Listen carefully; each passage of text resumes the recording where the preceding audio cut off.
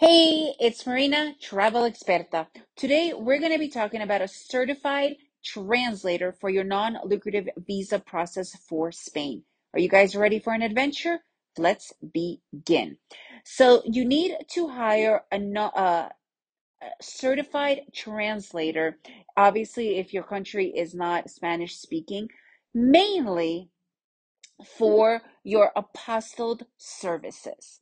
That is probably going to be the most important thing that you need to have translated into Spanish. For instance, there are several things that you could do that you could avoid hiring somebody. For instance, some notary stuff. I had it written in English and in Spanish and in front of the notary as long as because they don't pretty much care what you are signing as long as you do it in front of them, so you could have it both written in your language and in Spanish right there. I had that done several times. It went no problem, so this way I didn't have to hire a notary. Also, for your medical certificate, please go and listen to the episode about medical certificates.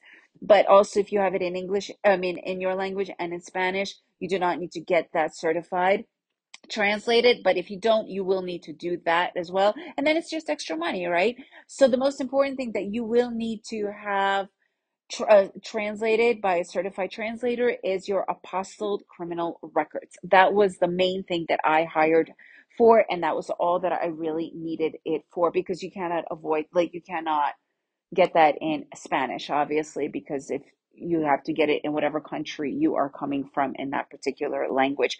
So there is a difference between a certified translator and a regular translator. There are tons and tons of them. So just make sure that when you look up for a translator, that it is a certified translator. It's really not that big of a deal, easily to find.